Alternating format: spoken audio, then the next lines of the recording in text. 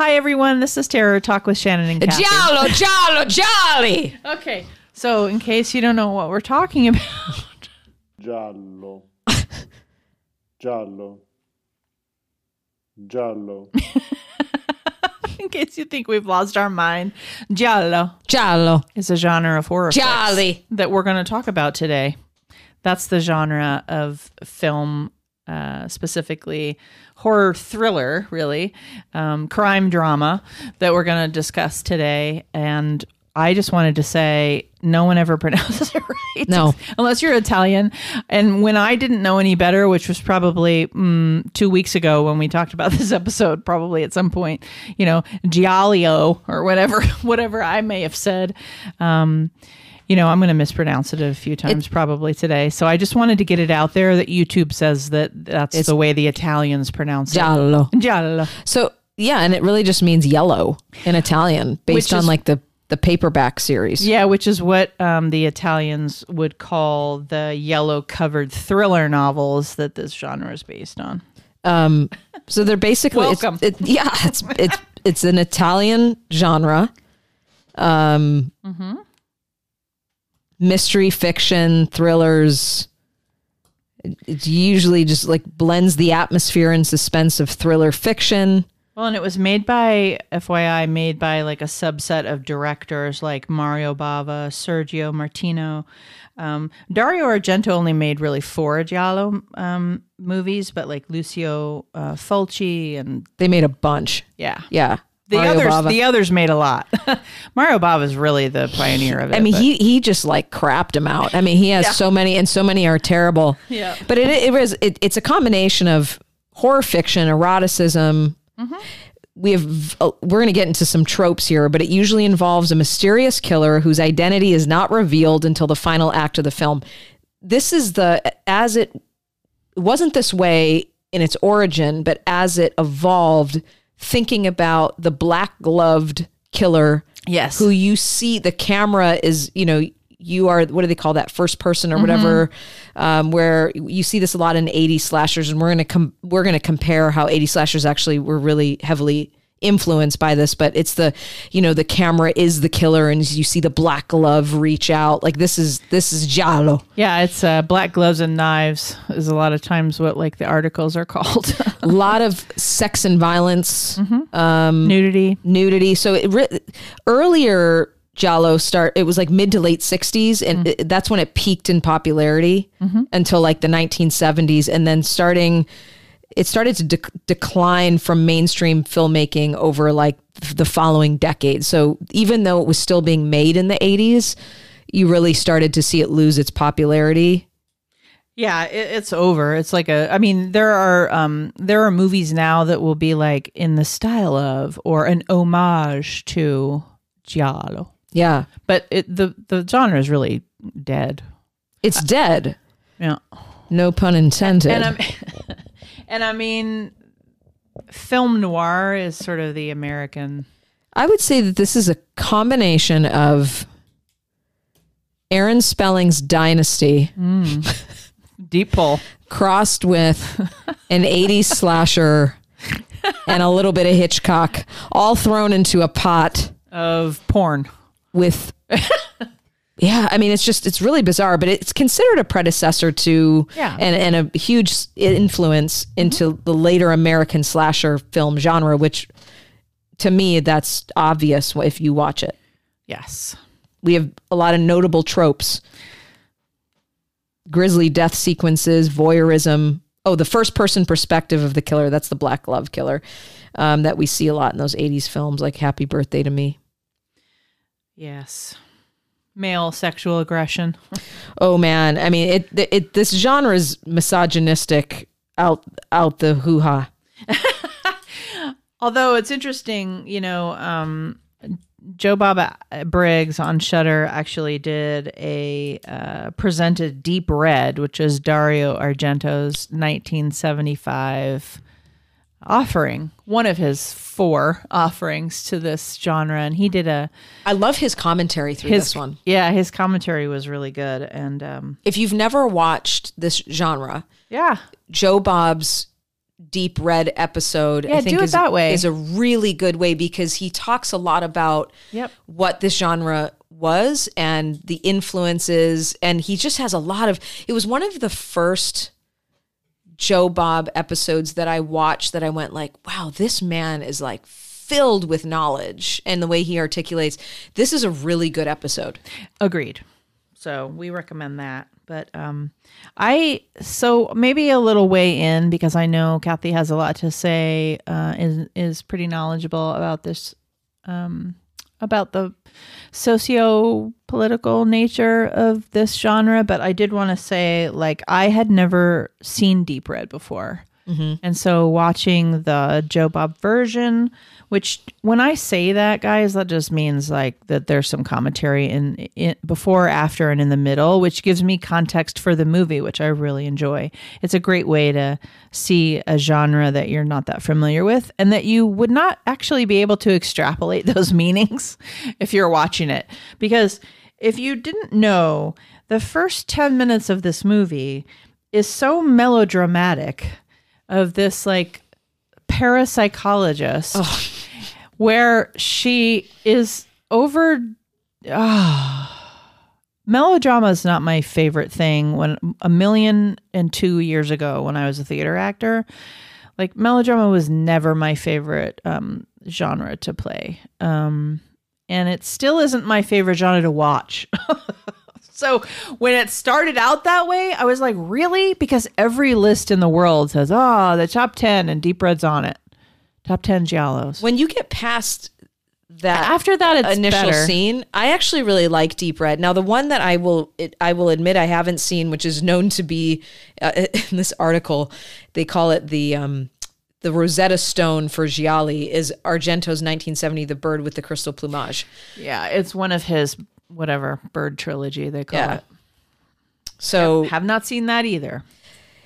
This this genre is really criticized. Like it wasn't at its time, but now in retrospect, I think it's really criticized for being what we call exploitation cinema. At the time, for us now, maybe. I mean, it was then, but it wouldn't be considered now. I don't know if it would be exploitive now.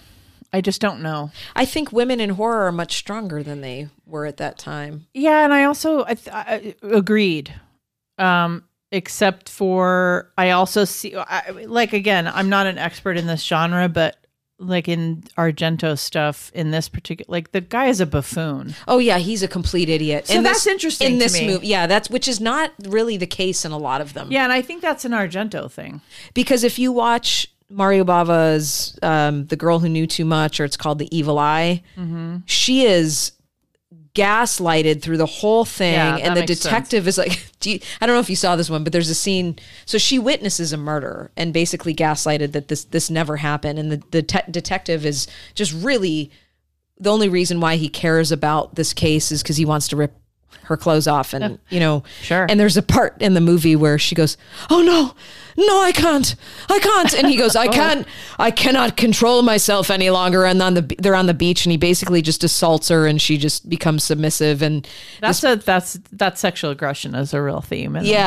So this is Mario Bava, and the woman in most of his movies. I can't remember if he did Blood and Black Lace. I've got to look that one up. The women are like Black Sunday, notably looked at as crazy and hysterical.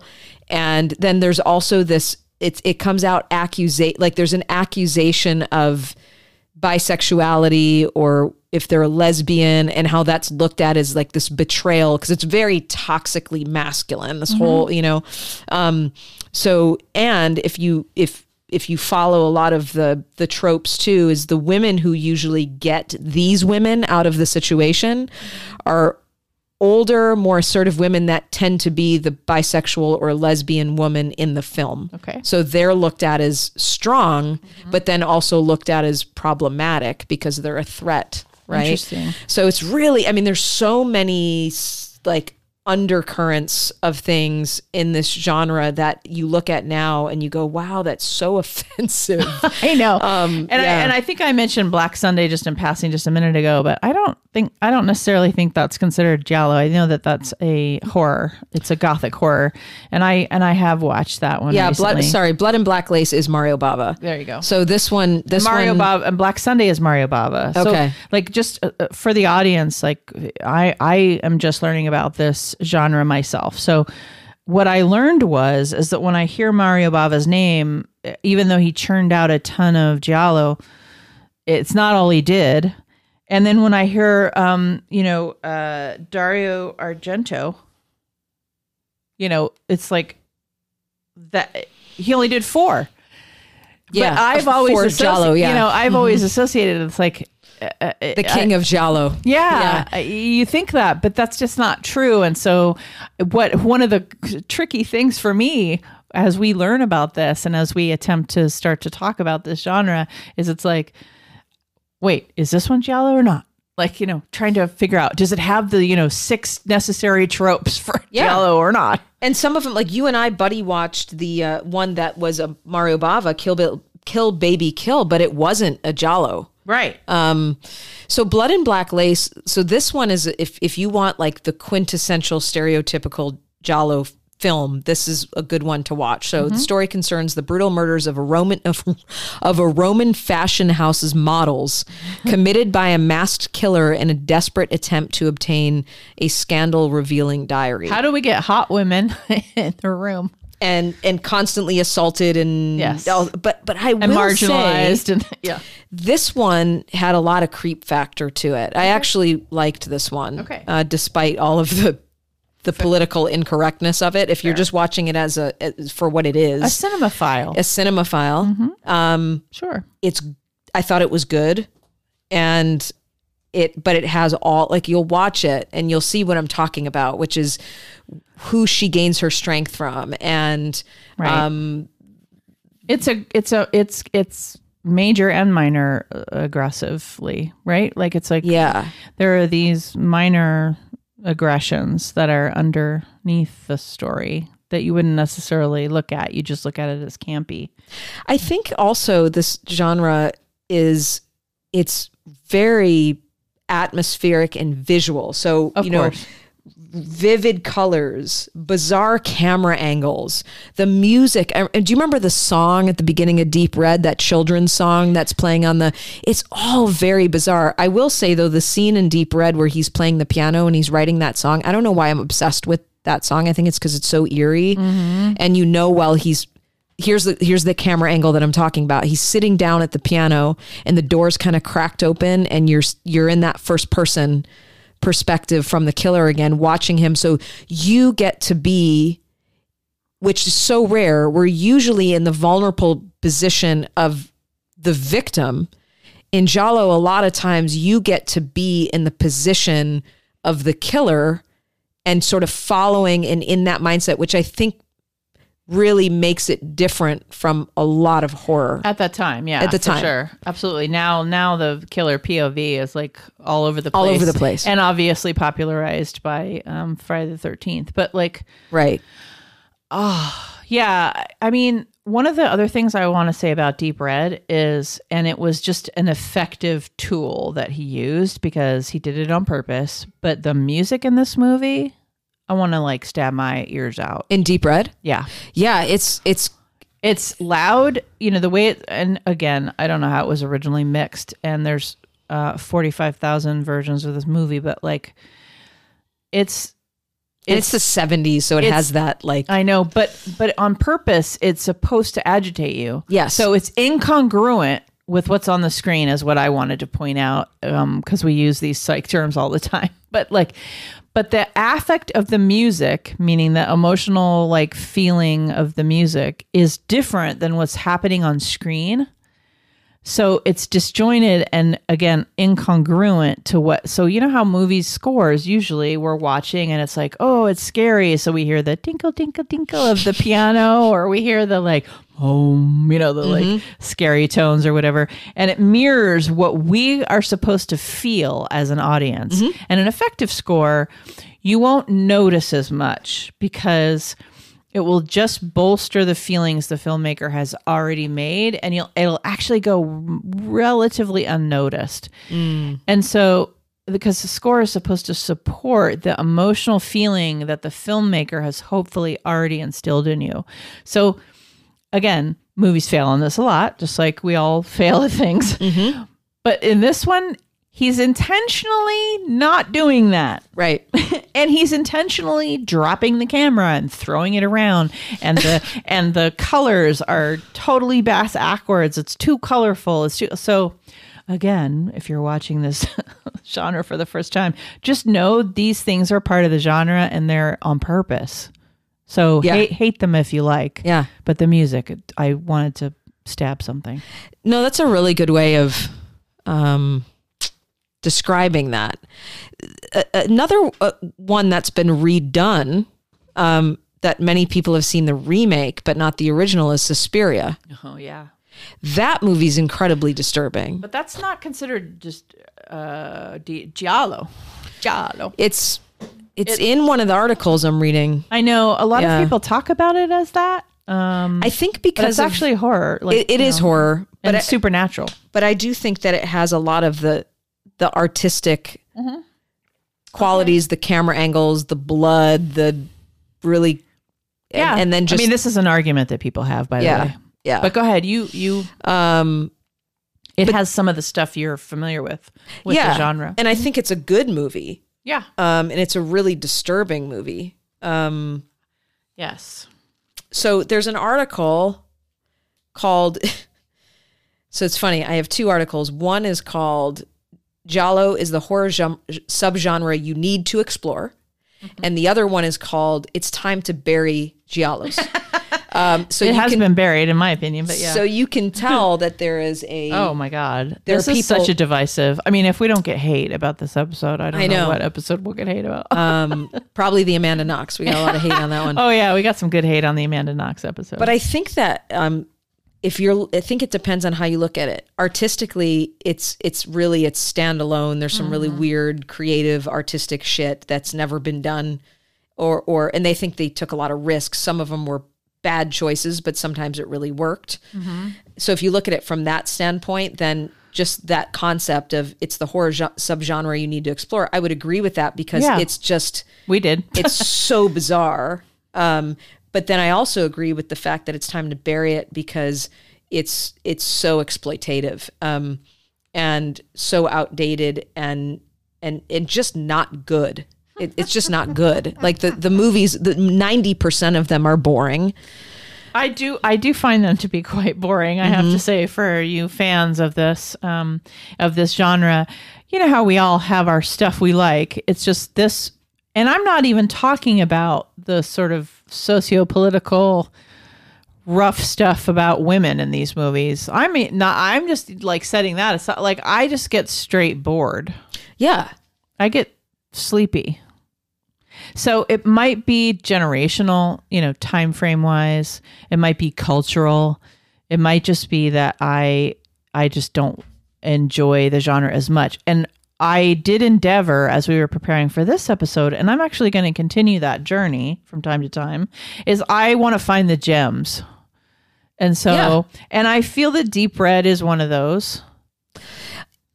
It is. And it sounds like I liked Blood and Black Lace. Yeah. And Blood and Black Lace, it sounds like you enjoyed that. I have not seen that. So I feel like that, I'm looking at like top 10 lists in this area, and I want to find the ones that I actually enjoy. Now, obviously there's going to be stuff that everybody loves or what have you that I'm not going to like, but I watched some Bava, Black Sunday and some others, and what I was feeling like is it's like maybe I just don't like that particular filmmaker. Maybe. I mean, I also think this is a genre where And not that either one of us are offended by this because we are in a field of psychology, but it's also people who really enjoy, like, it's very fetishistic. Like, very, you know, you really have to be not, and I don't mean this sexually, but sort of turned on and amused by this really attention to women in a very objectifying, you know, like this article is talking about how the attention to detail of hands, shoes, eyes, hair, knives, women being this sort of sexualized object, even in an art form. Like, I'm taking the sociopolitical piece out of it. Like, does that draw you in, that whole thing? Because it's very fetishistic. Absolutely. And here's what else, and that's a good lead into something I wanted to mention, was I watched this movie called The Night Evelyn Came Out of the Grave. And I almost watched that. How was it? The fun thing about Giallo is these fun titles. Yeah. Like what she was talking about, the bird trio, the 3 movies that Argento made with like an animal theme in them. They all have wacky, fun names as well.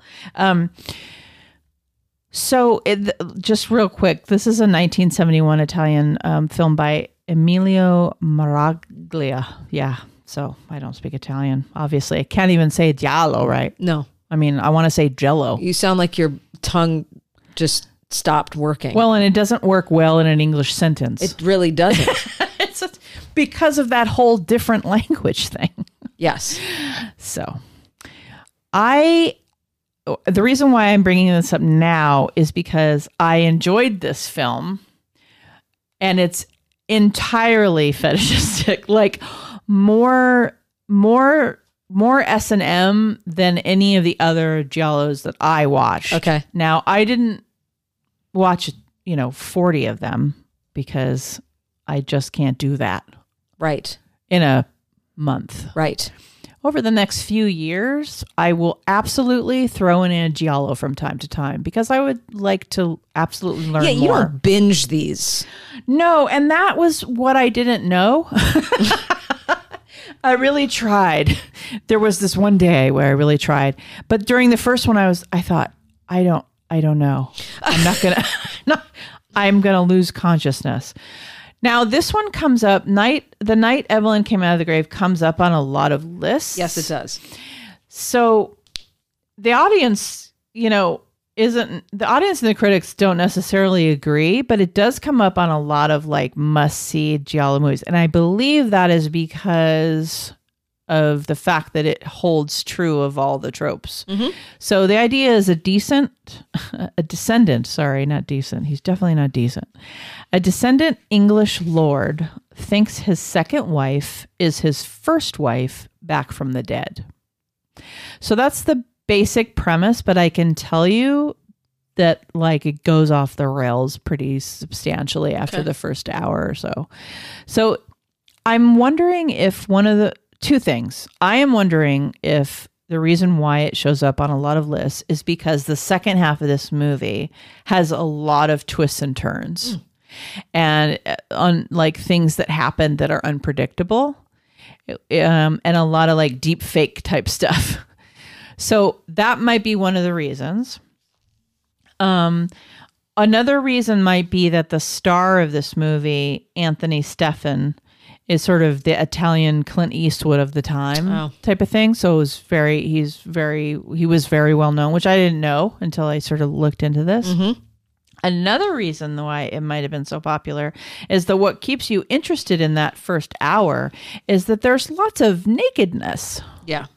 And again, I've been watching some of this time periods movies and thinking like, hey, where's the sex? Where's the sexuality? And I wasn't really getting it. Like Deep Red doesn't have that really. No, but a lot of the ones like mid 70s, early 80s have much more. Like the earlier ones are way more conservative in that. Right. And what I learned too is this whole idea around Argento only did 4 of these movies. Like, and here I am being a total noob thinking like, oh, he's all giallo, which of course is ridiculous. Yeah. I mean, he was a musical composer. He did a lot of things. Yeah. It's like between 70 and 75, like years, 1970 and 1975, like there's like bazillion of these things made and he only made 4. I think it says something about him though, that he made 4 and his name is at the top of the list. Exactly. Because the the quality. I would say hypothetically 50% of those, 2 out of those 4 are good movies. Well, and what's interesting about it too is that Argento has like the incompetent male,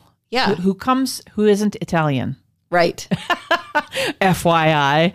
So there's a little, male against male. Little jab. There's a little male against male ribbing going on there too, because it's like because in Deep Red, there's this female cop or whatever that it's incredibly competent and is always ahead of him. That's right. And he's the incompetent one, but the story's about him. So anyway, what I was going to say was, oh my goodness, off on the giallo tangent, was that in the first 45 minutes or so of the night Evelyn came out of the grave, there's lots of breasts frolicking. A lot of boob foo. For anybody who like breasts, there's a lot of boob foo. And there's a lot of like frontal lady foo. I think you say frontal lobes. There's frontal lady foo? Yeah. Yeah. That's what we'll call it for the sake of political correctness, just because I don't feel like saying the P word right now. So this is also in line with our 80s slashers. Okay. So, oh, wait, one more thing. Yes. Sorry. One more thing before. On this movie, if you are turned on by the boob foo and the frontal lady foo, you will also be turned on. I just love saying those words. You will also be turned on by the fact that there is, in that first hour, heavy BDSM play for the time period. That's huge. For the movie, for that. So 70s, etc.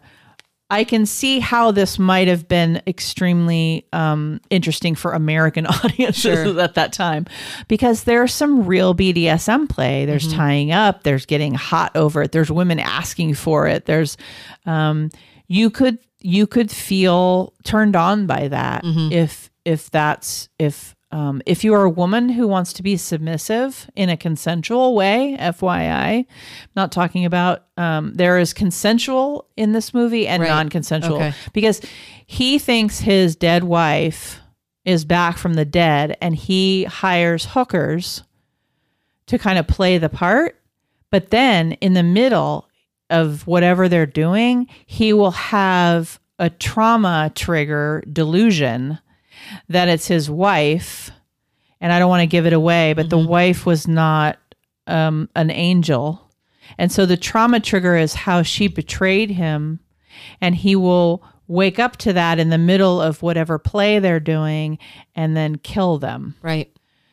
And then he marries one of them who looks like his ex-wife, his dead wife. And then the whole nother story takes place. So it's there's a lot going on. Yeah. Anywho. But I think that, I see how people make that connection of how that rolls into torture porn and slasher and where all that became big in America. Yeah. So the 3 similarities that we see that most people will make that connection between the slasher film and giallo are the slasher is the central focus. So the black gloved killer, especially in 80s, we're talking about slashers here.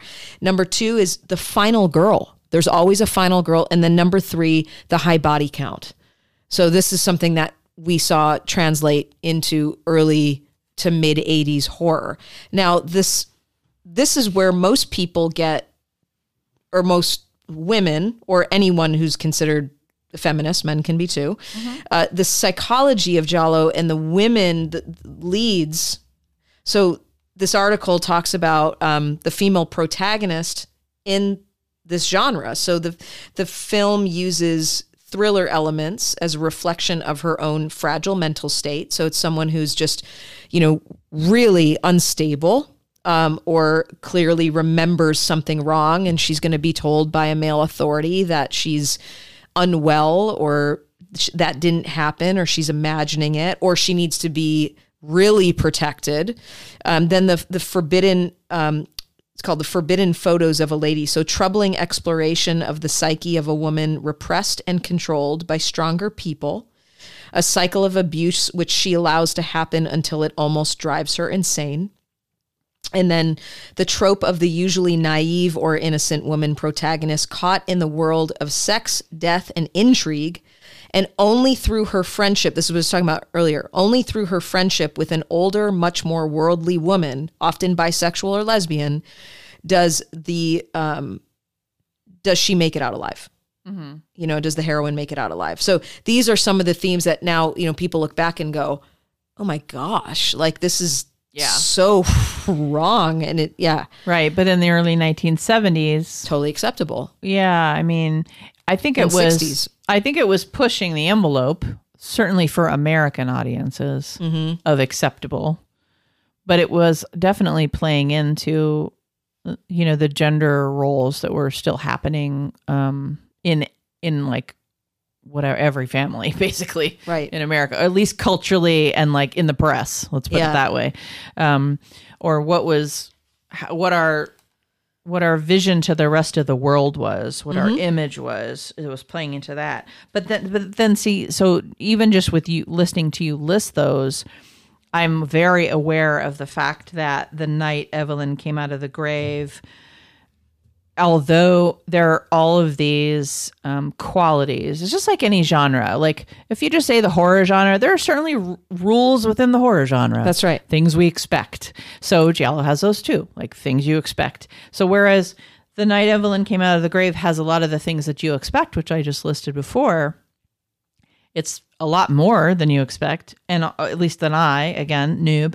But also, just hearing you list those things, there's a few things on that list without spoiling the movie, because I do think it's worth a watch if you're interested in the history of cinema.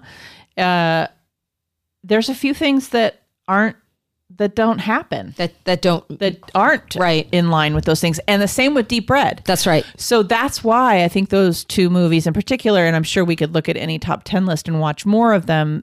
That's why they make the list. Yep, it's because they actually take the genre and have enough of what you expect and a twist on what you expect. So that's true of every genre we watch. Yep. That's what makes exceptional films, is having enough of what the audience expects layered with some kind of new way to do it, or like a little surprise, little twist. Yeah. And that would make sense because that was towards the end of the genre. In the 70s and 80s, we were seeing this is a few years away from Halloween and Laurie Strode, and we were seeing, but if you go back to the 60s and you look at The Girl Who Knew Too Much, first of all, it now would, you know, it's also called Evil Eye. Yeah. But, you know, let me go back to this list real quick. Also, today, it would be called The Woman Who Knew Too Much. You know, she was a grown-ass woman. That's right. She wasn't a girl. So even that. Absolutely. And so that just brings us to full circle to how much culture, personal perspective, time frame, gender norms, politics. And how a genre can evolve. And how genres evolve. If you look at 20 years of Giallo, and you watch one and you think, I don't know, like, ew, or whatever. Like, maybe take a look at something that was made 10 years later or 10 years earlier and take a look at it. And then that sort of ties into what we always talk about on the show, which is context. Yeah. Context in the whole of the whole thing. So that's the kind of fair shake I'm trying to give Giallo as far as a whole genre. I never want to dismiss, just like I wouldn't dismiss a whole group of people or a whole person. Right. You know, like I might dismiss certain traits of someone. Right. I'm going to dismiss certain movies in Giallo as being boring, mostly. Right. Mostly. Because I can put it in its proper context of like, okay, this is what they were doing, and it doesn't play now, and I'm so glad we've grown past it. But I can also go like, oh, that's fun. He tied her up. Okay. Yeah. You know, and she wanted it. Okay, great. That's fun. Yeah. If it's a different context, not as much. Right. It's like it wears on me. But I don't know. I guess I'm ambivalent to exploring the genre more, mostly because I do find a lot of them dull, and they were like soapbox crime dramas. Yeah. Now, I find the same with film noir. I don't like all the film noir films, but there are so many good ones. And maybe that is because culturally I understand it more because it's American. I imagine that's one of the reasons. But my ambivalence is just that, like, sitting down to a really boring movie is hard to do. Like, I wouldn't come over to your house and we would do a Giallo night. No, but I do like as people recommend them to me. So if you say, "Oh, I enjoyed Blood and Black Lace," I'll say like, "Okay, I'm going to watch that." Or if you say Evil Eye is a really good representation of a Giallo, an early one, I'll go, "Okay," and I'll watch that because I can see the reason. So if you guys like this genre, love this genre, completely disagree or agree with anything we've said, I would love for you to reach out to us on social media, either Instagram, our email, or Twitter, and just say, "Hey, actually, there's these 3 films that I think would really change your mind or would really amplify your knowledge of the genre," or, "Oh yeah, I hated that one too," or whatever. Whatever you want to say is fine with us in that way, because I would like to be friendlier with, now that I know how to say it. Giallo. Giallo. That's Giallo. And that's singular. Right. Jolly is plural. Is yellows? It's plural. It's all of them. It's all the Jolly. yellows. It's all the different kinds of yellows. Okay. It's all the books. Neon yellow, canary yellow. Right. The Giallies. Sunflower yellow. Can I just call it the jellies? The Giallies. I'm wondering what it would be like to read the books. Oh God. Oof. I'd need Cliff's notes. Cliff's got some notes and he's willing to help you out. I have enjoyed this conversation. I have learned things. Excellent. And I have learned things that I didn't know I knew inside of myself. Because of the jellies. And so much more boob food to come. So it's almost Happy New Year. Please tune back in on New Year's Day for our New Year's episode. We so appreciate you joining us on the journey to explore Giallo. And we'll see you next time. This is Terror Talk. My name is Shannon. And I'm Kathy. Sleep safe, everyone.